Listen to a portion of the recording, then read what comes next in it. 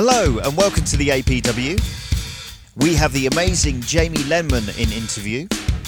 We talk about all things the new album Devolver, producers, live process, writing process, Laney and that amazing Yamaha guitar, and yes, recording memories in the studio with Reuben. If you want more live sessions, exclusive interviews, rig rundowns and gear reviews, go to www.theaudioproductionworkshop.com, where you can power up your producing elbow. Jamie, Devolver is your latest album. Yeah. It's out now. It is. When did you record it? Well, we recorded parts of it because I was sort of recording just as things came up with Space anyway. So we did a few bits last year. That's Producer Space. Producer Space, yeah. We did a few bits last year. And then when we got the label secured, then we went off and we finished it off. So we had maybe half of it done in the middle of last year. And then summer this year, we went and did the rest of the 6. So sort of in bits. And where did you record it? Well, the first lot we recorded up in a studio called Sugarcane, which is actually the same studio that I recorded Very Fast, Very Dangerous with Reuben. Nice to go back there.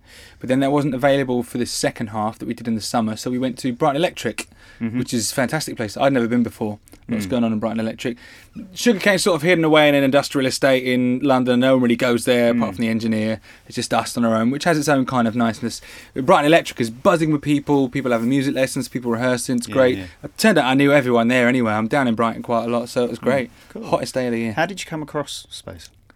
How did I come across Space? Well, it was a variety of things. We sort of weaved in and out of my life, but I suppose the answer really to that is that I worked in a youth group a long time ago with a lady called Dominique, and she had been my friend around the Guildford area, and then she started running a venue called the Boiler Room, and they do great shows, so I would play there, and then she met Space and started going out with Space, and so we chatted, and he was in bands and whatnot, and we became buddies.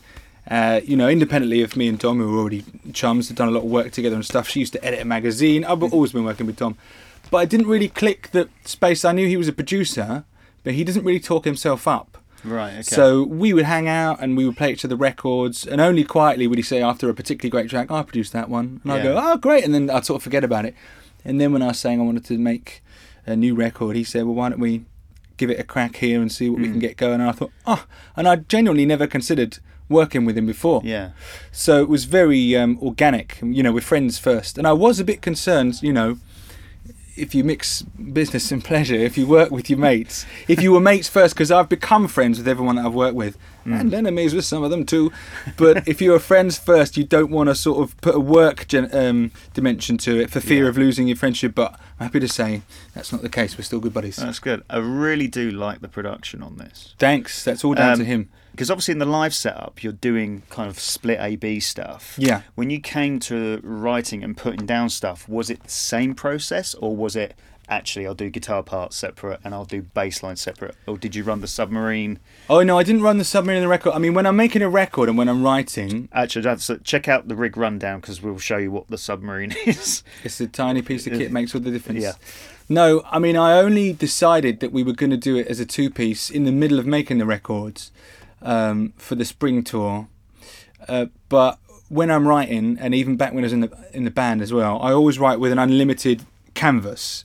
So even though in Reuben I liked the challenge of it just being 3 people, when it came to writing and recording, we would just layer it up as thick as you like, because we were always aware that live was a separate animal. And so as much as I like spreading that sound of the 3-piece live and getting the biggest breadth we could out of it, I'd never wanted to limit the recordings to 3 people. So on every record I've made, I've always had guest musicians and at least double track guitars, if not 6 or 7 tracks of guitars. And so even after I decided that I was going to be doing it 2-piece live for the time being, I still made sure that the record was as full as possible. And then it's fun to translate that record back to the live scenario, if it's 2-piece, 3-piece or 4-piece or whatever, which again I've done for all my records. Back in Reuben, we had to think, well, let's put that string part into the guitar, or maybe we can move that horn part or piano part into vocals somehow. I've always thought that was fun. I saw, who's that violinist who looks like the chef with the hair. Oh, Nigel Kennedy. Nigel Kennedy. I saw him do a show, and he was doing a jazz show. It was like a big band show, but he had a string quartet, and he said in the mic beforehand, he's a crazy genius, he said, look, this is an old jazz number, and it's for a horn orchestra, you know, trumpets and trombones, but I've taken all the horn parts and I've put them in the strings. And that blew my mind. I was like, wow. And then they played it, and it was brilliant, and it didn't lose anything. And I thought, that's so exciting to transpose music. I'm not a very thorough technical musician, but it gives me great joy to twist music around and see what different shapes it can come out with. So yeah, that's fun for me. Obviously, the writing for this was different. This was like you kind of... Were you laying stuff down at home first, ideas at home, and then bringing it in? Really terrible demos, yeah. And I would play it into space. Because the Reuben setup was all about you guys kind of playing or picking up things in rehearsals? Well, no, but towards the end of Reuben, certainly on the third album, it was a very similar setup to what we have now. I got my home recording sort of up to scratch. Well, it's not a very good scratch even, but I would send them demos towards the end of Reuben. That's why there's no studio demos. When we did that re-release, there's really no... Before we would go into a studio and we would demo it all in one go. That happened for the first 2 records. By the third time, we had all my home demos to learn from. So towards the end, it was me recording at home, and that stayed the case through Muscle Memory and now Devolver. What's been your favourite way of recording? What's been kind of like the most comfortable? It does. I get a little bit sad when I'm separated from the drummer, but you know, I understand how that has to happen. Laying down the tracks, we had a really good time when we did Devolver. It was great fun, and we got everything down very fast. The beauty of working with someone like Daniel, who's been my drummer for about 10 years now, or close to that, is he learns so fast, and he learns... This is not to put Guy down in any way. Guy has a tendency to overthink, similar to how I do. And sometimes when you're tracking, he will just overload, and you can hit a bit of a wall. And that used to happen to me too. Daniel, he just does... You tell him, you give him the info, and he translates it into like awesome beats, and that is it. So it's a lot less tense recording...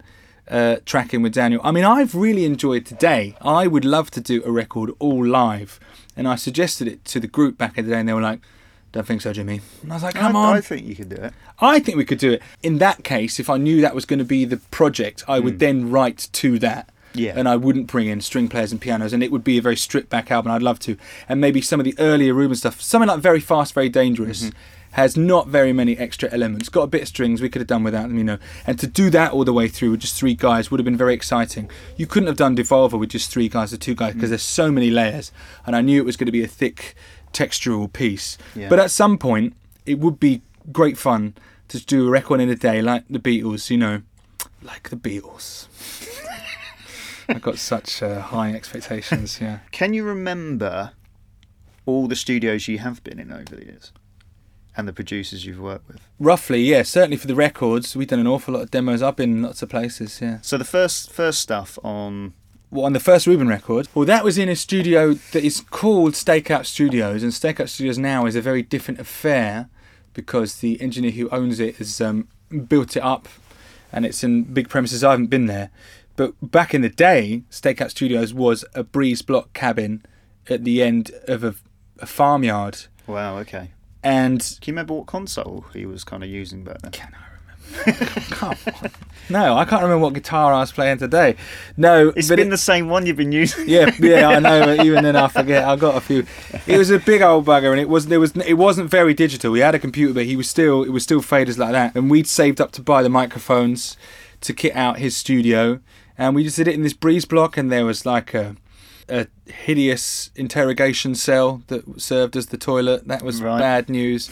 And I just ate toast for a whole month through there. Right. The only equipment we had for food making was a toaster. It was pretty raw. Wow. Yeah, it wasn't comfy. It's a miracle it sounds as good as it does, that record. That's where I think the angst comes from. Probably. I was pretty angsty, yeah. Yeah. The thing that always amazed me, and I was talking to you about this earlier as we were loading in, was the fact that Laney amp and that Yamaha guitar is still about. Still going. And I'm utterly amazed by that, especially how much it's been sweated on and gigged. Yeah. And, well, you know what they say, with no gaffer, there'd be no gig. Yeah, absolutely. That's the same with those instruments. Have you got any kind of backup at Yamaha, like to go, it's now bit in the dust? Or no, I mean, I did have a relationship with Yamaha back in the day.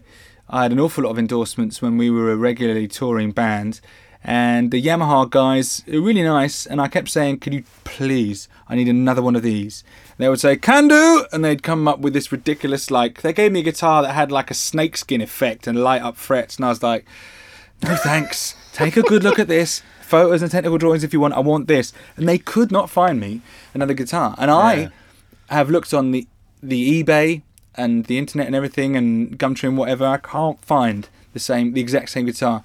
They do. What was the model? Well, back in the day it was called an RGX. Nowadays the RGX is something very different.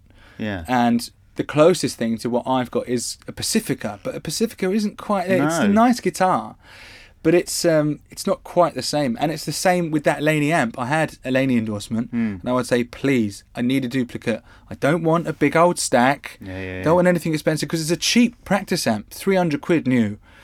And they couldn't find one. And they gave me a nice combo that is, it would do and it sounds similar enough, but it's just not in a strange way. I think that's why no one else has your tone. And it works. Like I was saying this to you, if you've ever played on other people's tracks with that kit, I'll always know. I mean, luckily we've worked together for quite a while now over the years, but with a big gap, but yeah. It's good to see you back, friend. Yeah. But yeah, like, I totally know your tone, and wow, I never thought I'd have a guitar tone. Yeah, and it definitely sticks out. Oh, good. In a very good way, I think. Yeah. So, have you got other gigs lined up? Yeah. Well, we've got Lenmania this weekend, which you can't come to because it's sold out, or in the past, depending on when you're watching this. And then we've got a February tour, which is very exciting, when we're going to roll out a lot more of the album tracks, and we're going to take a couple of good bands along, and that's going all over.